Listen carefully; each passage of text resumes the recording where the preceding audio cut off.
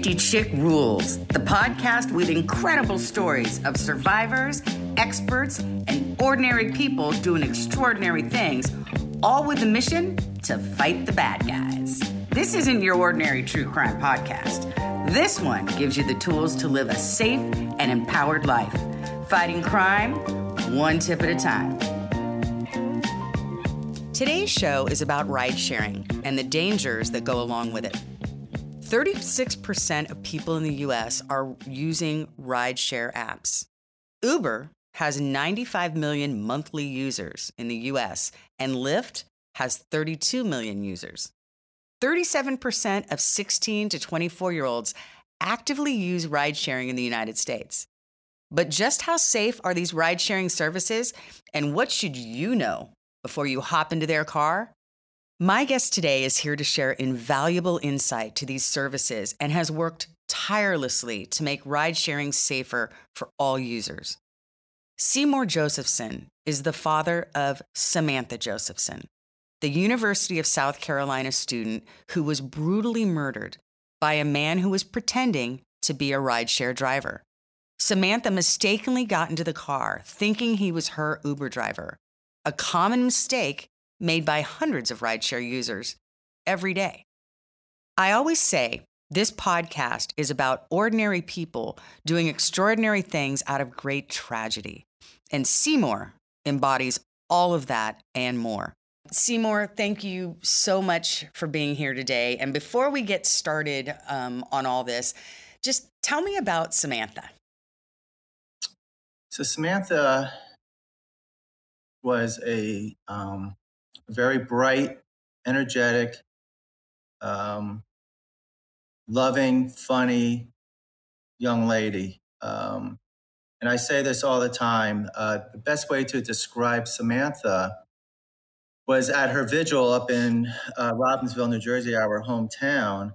I would say about 8 of her friends got up to speak, and some of her other friends couldn't even get up to speak. But 8 of those friends that got up to speak, each one of them said that Samantha was her best friend. So to me, you're lucky to have one good friend through your life. And there you have 8 of them and a couple more that didn't even get up. And each one of them felt the love and the friendship that she was able to give them. And what year was she at USC? She was to graduate that May. What was she majoring in? Political science. Ah.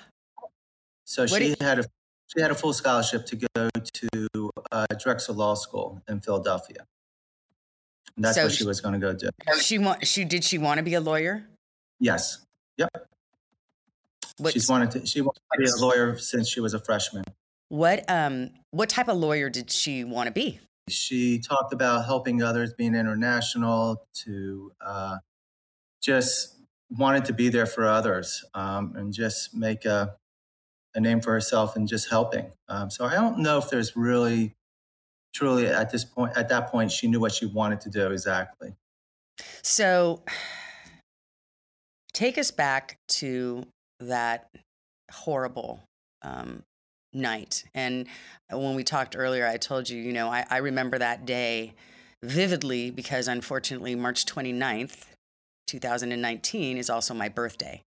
And I remember hearing that she was, what happened. And I just, because of what I do and who I am, it just struck me that, on my birthday that, the just horrific, and honestly, I can't tell you the number of times that I too have, just opened up an Uber door and thinking it was mine with not checking the license. And they're like, John? I'm like, no, it's got, so, this isn't, some people might say, oh, you weren't paying attention, whatever. But the bottom line is, it is not unusual to be in a waiting area for rideshare where a car pulls up and it's the car that you think it is, and you open the door. So take us back to that night, leading up to it, kind of what you learned, and then the events after.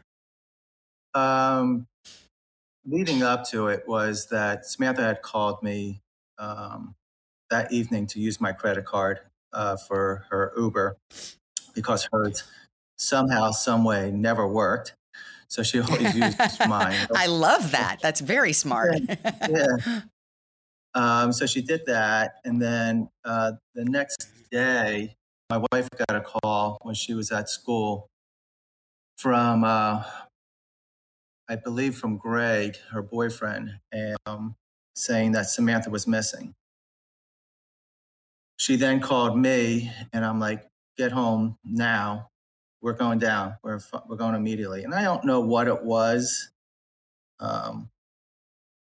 that made me say, get home now. And we're packing a bag and either flying down or driving down. And so she came home, and at the meantime, I was on the phone with her roommates that were reporting her missing. Then trying to track her on Uber of where she was, and that she never got into the car. And it was really about trying to locate her and going through the Uber app, which was totally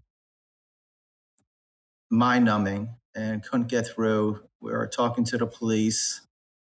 And Marcy got home, and we literally just we threw stuff in a bag. I don't even know what we threw in a bag. And started driving down, and I was still on the phone with the police for the first hour and a half of the drive with the Columbia Police Department. And the whole way down, we were on the phone with them or with others that were trying to help locate her. I had a cousin that knew somebody in the South Carolina government, and they were doing the searches, and then somebody else in Homeland Security was doing the search. So we had so many people looking and trying to find her. And then at the same time, driving down 11 hours, about 10 hours to 11 hours, just flying down there and speaking to the Columbia Police Department. And then when we got there, they pulled us into a side room, and I knew right away. Well, I knew actually probably several hours before that this was not good from the conversation that I had with the police department. You know, you start putting things together. I had a really bad feeling, and I mumbled to myself, "This is not good." We knew that something was up right there, and that's when they told us, and we had spoken to Greg and some of her roommates saying that we're going straight to the police department. Why don't you meet us there? When they told us one of the hardest things that I've ever had to do, excuse me, No. her older sister, Sydney, who was back in Robbinsville, watchdog, and she had some aunts over and some cousins, and she was with some of our friends. And that was the hardest call that I ever had to make. Oh my God. Yeah, it's there. You know, there are no words for any of this, and you know, sorry, or the, you know, it's insane. It just doesn't make any sense. And so then I had to tell the kids that, you know, her roommates and her boyfriend, they were being questioned. So we had a call. We called Greg's parents. We called the other kids' friends' parents to get down here. And breaking the news to them was extremely tough, but not as hard as telling Sydney. Yeah. On the phone, or through the phone. Yeah. So, at what point how did the police find out exactly what had happened? Well, when they found her, how did they piece it back together and know? So, well, they had, so they got a call from the police department where located about 60, 70 miles away from the campus.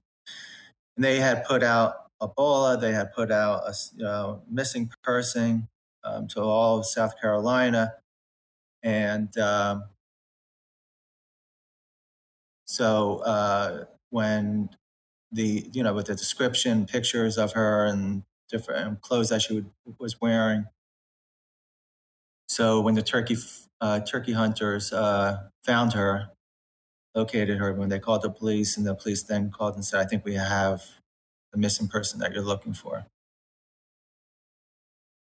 And that's when they went down to or out to the country to locate her and find her.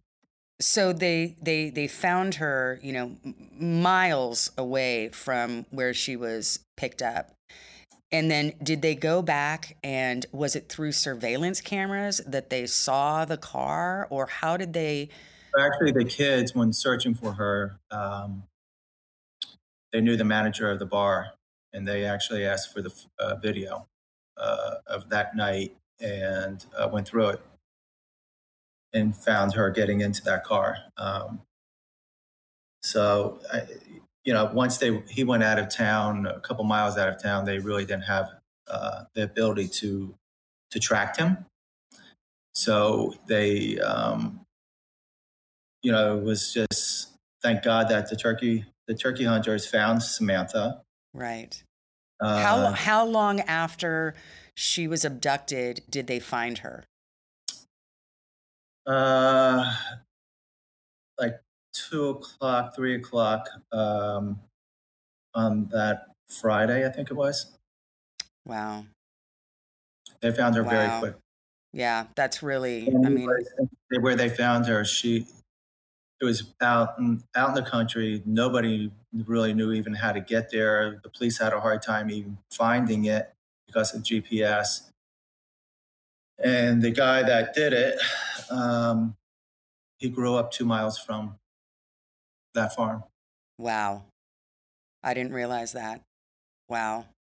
So, you had mentioned earlier, and, I have known this flippin' Uber frustration as well, trying to get through when they've charged me for something or whatever, and you're trying to get through to those numbers that go nowhere. There's no way, contact us, and it's nothing. So describe to me how, when you were calling Uber, what information were you trying in that frenzy, in those moments? What were you trying to get? Trying to track her phone, trying to track her Uber, which Uber was that picked her up, trying to get a hold of that Uber driver. So obviously that went nowhere because I was actually charged $5 for her missing. Oh God. On top of it. Mm-hmm. So, so that and that's part of the problem. Some of the things that we're working on, especially with the foundation and with the federal laws that we're trying to create, is all that and the technology and trying to confirm the rides before getting into the car. Right. And that's, listen, I couldn't tell you the difference between a Ford Focus and a Chevy Impala. And so I know Samantha couldn't. And so, when you're pulling up, car pulls up and it looks like a black car, you're going to, just happens all the time. You're waiting for that. It pulls up. It kind of the person inside, the driver inside is looking at you, right? Yeah. Nodding at you, of course. Yeah. And to even throw a little light onto this, so Uber did a study from 2016 to 2017, and they reported over 6,000 incidents that were reported. Just reported over 6,000 and 19 deaths in a 2-year span. 19 deaths, 19 murders? Yes. Wow. Yeah. That doesn't get out much. No. And this is, yeah. Uber and Lyft are the 2 largest ones in North America, but Right. there are about 2 other companies in North America, believe it or not. You just don't know them. They're smaller. They're regionalized. So to me, that's a startling number. of Incredibly over six. startling. Incredibly startling. And that's, I know that you know my colleague and dear friend Paul Violas. I know you've done his show as well, and Paul and I have done many shows on the unsafe nature of ride sharing. The public does not understand that when these drivers, there is no random drug testing. There is no solid, good background checks on these drivers, and I think I read something where you said this, but I say the same thing. We teach our kids not to get in cars with strangers, not to talk to strangers, not to get in a car, whatever. And then here we are in this day and age. I have 3 boys. They're all, some are college age, a couple of them are a little bit older. And that is all they use. That is their main source of getting around is, 2 of them live in Manhattan. So it's Uber or Lyft. Now, do you realize that you're getting into a car with somebody that you don't know is drunk, on drugs, is a felon? No idea. And, we'll get into, I want to hear all about, all the laws and the foundation that you started because, out of great tragedy comes greatness that you and your wife have done. And it's amazing work. But I just want to go back because it takes something like what happened to Samantha, like the other 19 that you and I both know. There's way more that haven't been reported than that within the rideshare communities, right? But we've got to. That's what this show. Now that schools are opening back up, kids are going back to campus. I mean, the world is opening up again. So here we go again. And so this information needs to be brought to light. Lyft, Uber, and all the other, group rideshare companies that you're talking about, they got to wake up. And by the way, putting a stupid 911 on their app is not it.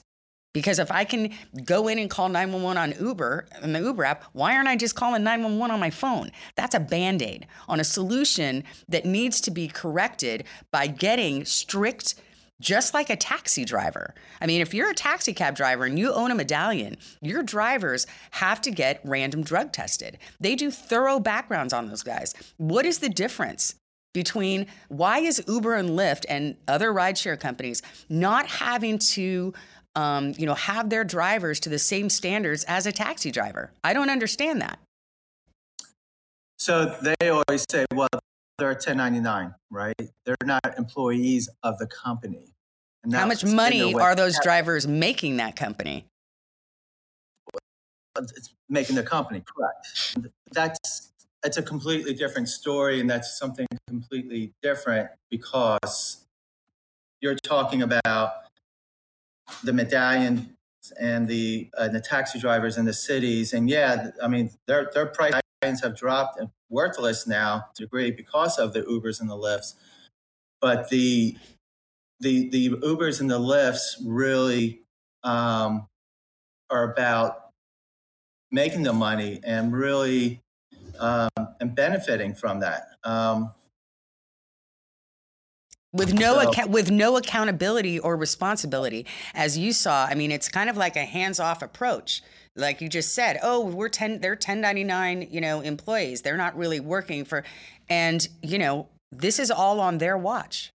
So let's talk about, again, my background was I was a stalking victim and kidnapped. And, I was a victim, and there were no laws on the books that made stalking a felony or, any of that. So after I was kidnapped, I was contacted by a state senator that was trying to pass the state and nation's first anti-stalking laws and had me go up and testify in front of the state Senate, which I gladly did. And I sunk my teeth into, much like you, through tragedy. It was like so frustrating to me that I thought this is something that I can do to help with this problem.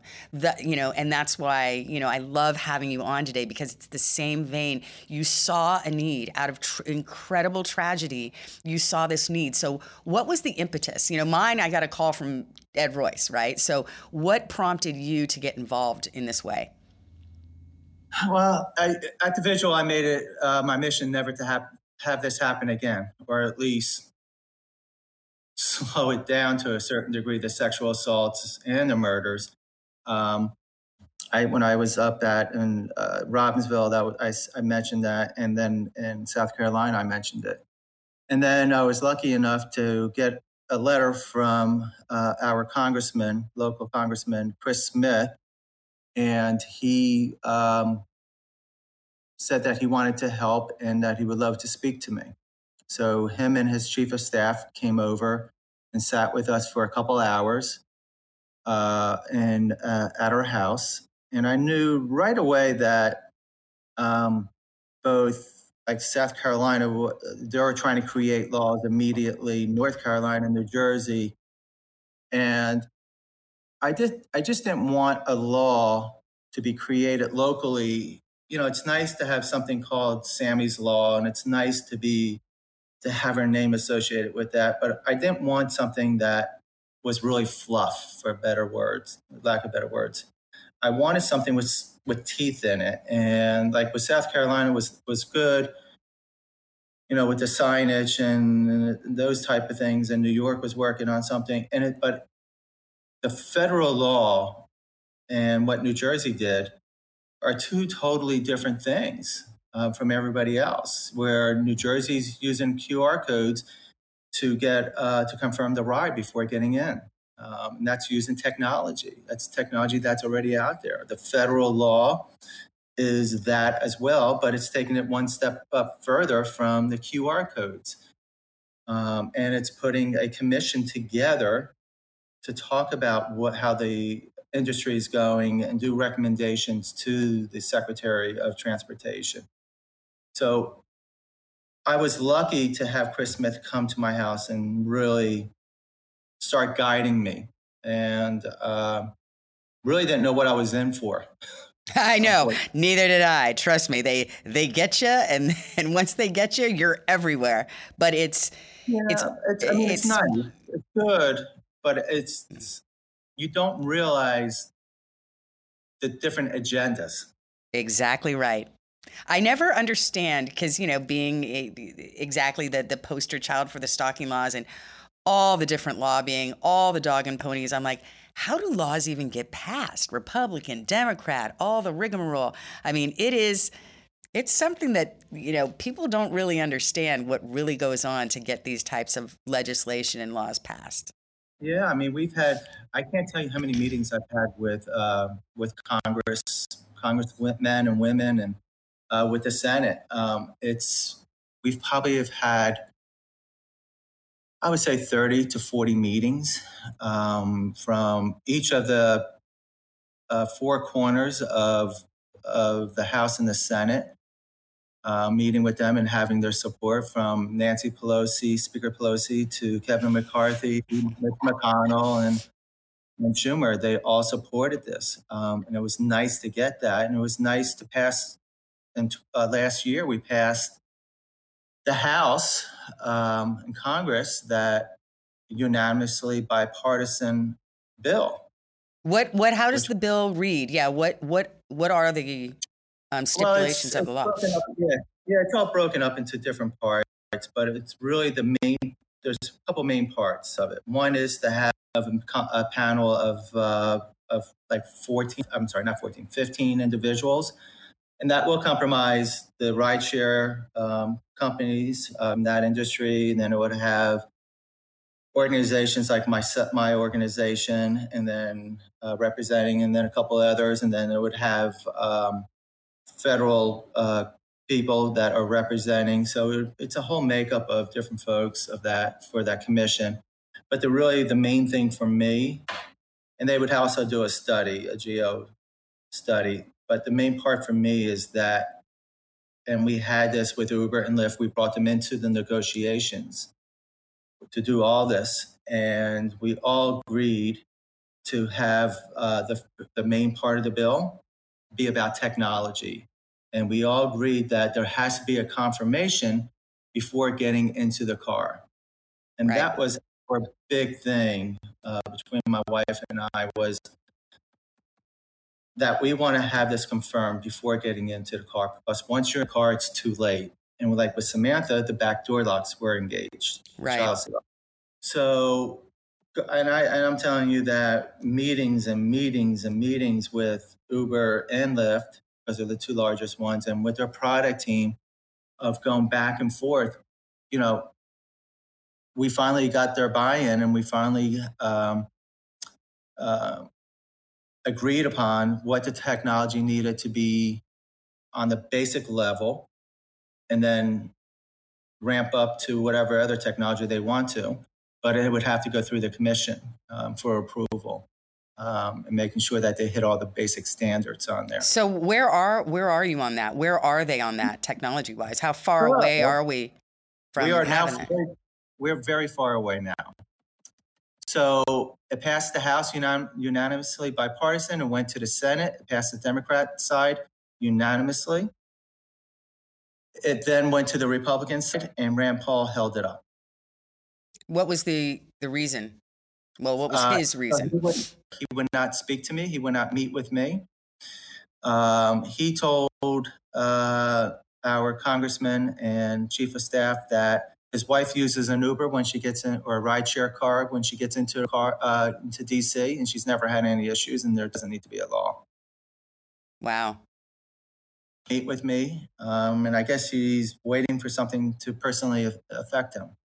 It's unfortunate. Very unfortunate. So we then were going to be put into the last bill, the omnibus bill, in December under President Trump. Mark Meadows said absolutely. Donald Trump then spoke to our congressman, and he said absolutely on a Friday. Saturday we heard rumors. Sunday we got a call saying take it out, and we never heard why. That's politics. That's politics. So we were basically one vote away from getting passed in there, and going on a solo without putting into a larger bill that they do, Yep. So we're now back into another round. It's sitting at the House with Speaker Pelosi and going back and forth with the DOT. They're supposed to be setting up meetings for me to come down either this month or in September to start meeting with Speaker Pelosi and Kevin McCarthy and all the groups with that are involved in it. And then we're trying to also set up meetings with the president and the vice president to get their buy-in. Well, like I said, I have no idea how laws get passed. Republican, Democrat, it's all the same. It's all political. It's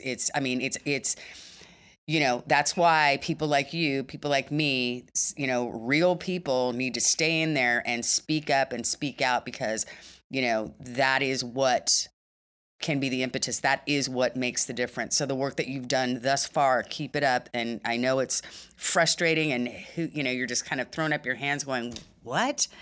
But stay in it and stay with it. Yeah, it's very frustrating, especially when we had letters of support from both Uber and Lyft in the House. And then when they go to the Senate, they went lobbying. One of the two groups went lobbying behind our backs, saying that they believe in the law. Right. Right. We should be happy that we passed the law within the House. Right. And again, I appreciate, and that's so recently, a few weeks ago, her murderer was just sentenced to life. That's gotta, I don't know how that makes you feel, but is it a sense of closure? Is it a sense of, finally, obviously it doesn't remedy the pain and the loss. We honestly didn't even want to go through it, because now whatever little Band-Aid we had on it is now totally ripped off, and it's probably 10 times worse, because now we know, and we've heard information than we ever wanted to know and hear.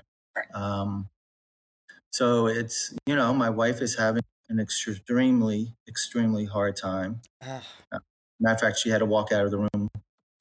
I can't even imagine. I mean, this is, you always hear it, every parent's worst nightmare. But, the one thing that you got to take is, Samantha, and everybody in this country knows her name. everybody in this country knows what happened. And more importantly, what you're doing, the work that you're doing, keeps her memory and, the good positive that can be taken out of this alive. And save countless others. That's why this law needs to pass. That's why awareness needs to keep being raised, because Samantha will not be the last. No. I mean, this will happen again. So wake up out there, people. Uber, Lyft, they get a free skate. I don't like it. I mean, there needs to be these guidelines in place. You're exactly right with technology. I'm still going back to the background checks. It really bothers me that you can get into a car with someone that you don't know that's been drinking or doing drugs or whatever. That's a problem. Well, yeah, I agree on that. That's one of the things. But like with Samantha, this was about getting into a car that was impersonating an Uber. Correct. Exactly right. So when you go back to the technology part of confirming that that's your driver before you get in, eliminates and will eliminate on both sides, for the passenger as well as for the driver, of making sure that they have the right person and you have the right person. Now, on the flip side of that, you have what you're bringing up is the background checks and the continued background checks and making sure that that's their car. That's another issue. That's another thing that they have to deal with. Right. And honestly, we didn't even touch that. And we had a hard enough time agreeing on technology. We were talking about there's 19 states that don't have front license plates. And we said that if you're going to participate in the TNC rideshare network, then you should front license plates, because that's one of the things you put on your app is to check the license plate. Exactly. And we couldn't even do that. Well, as I said, you got to keep fighting. We got to keep, we'll do more on this and we'll keep watching. So tell us about the What's My Name Foundation. Yeah, so we started the What's My Name Foundation almost immediately, pretty quick. It seemed immediately the next day, but probably a couple of weeks, a month later. And it's really about educating the world on rideshare safety, because the things that are not, and even if they are there, they still need to be educated on the rideshare industry of checking the license plates, checking the car, making sure you're getting to the right car, asking them what's my name, sharing your details that they all want you to do. But, it's about keeping Samantha's memory. Part of it is selfishly. Yes, it's to help others. But selfishly, I get to talk about Samantha. That's great. I get to keep her in the forefront. So that's a selfish thing. I don't need to do this. I would probably be better off not doing this, and for recovery wise. It's also healing. With time, with you're doing something that's positive. Yes, it is good talking about it. I'll tell you how I feel when I get across the finish line of the law. Get to that far, if it helps and if it's made a difference. But it's really, I do this for the foundation, and it's about keeping her name. It's about educating the world on rideshare safety. We've been very lucky. Where we just have put out several PSAs and having Jason Alexander, having Bob Saget, Darius Rucker, Joe Gagnon, Practical Joker, having Ross Colton, who plays in the NHL, who just won the Stanley Cup. He's from Robbinsville. He actually went to school with Samantha for middle school. Working with the New York Yankees. We were just played at the Major League Baseball All-Star Weekend in the game we're able to play the video, the PSAs there. So it's really about just getting out information, getting it out, and having these stories. We're going to have Paul Rudd is doing a PSA later on this month. So it's about getting it out there and getting the kids to see it.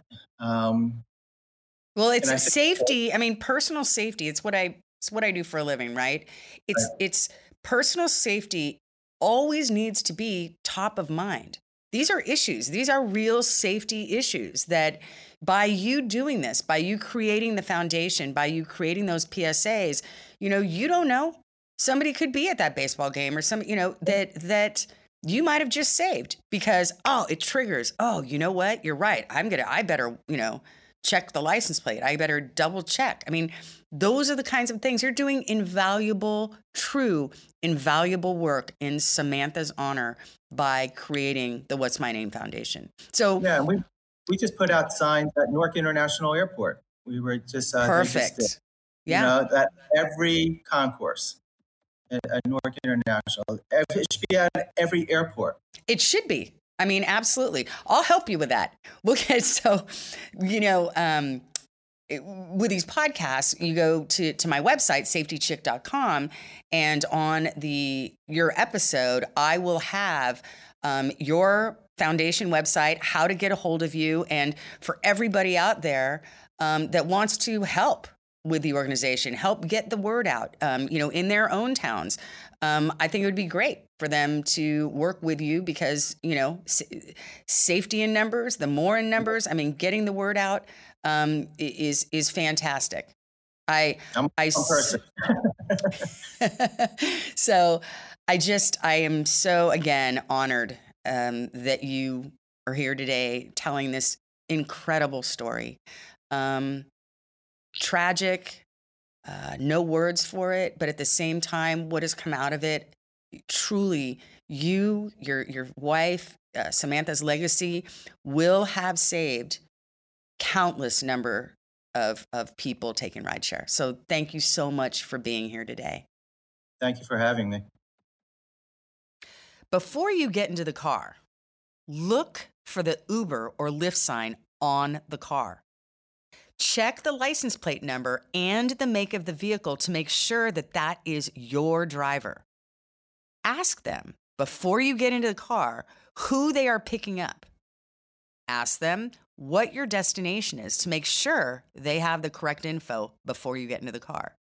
Make sure your door is unlocked and do not lock it. If you feel uncomfortable in any way, ask the driver to stop, get out, and call 911 immediately. So, what an incredible story. And again, if you want to be involved, if you want to get involved, if you want to help out with the organization, get the word out about rideshare, go to my website, safetychick.com, check out the episode on rideshare, and, connect. Any questions, DM me at Instagram at thesafetychick.com. Twitter at The Safety Chick, Facebook, Kathleen Gallagher, The Safety Chick, safetychick.com. Reach out. Till next time.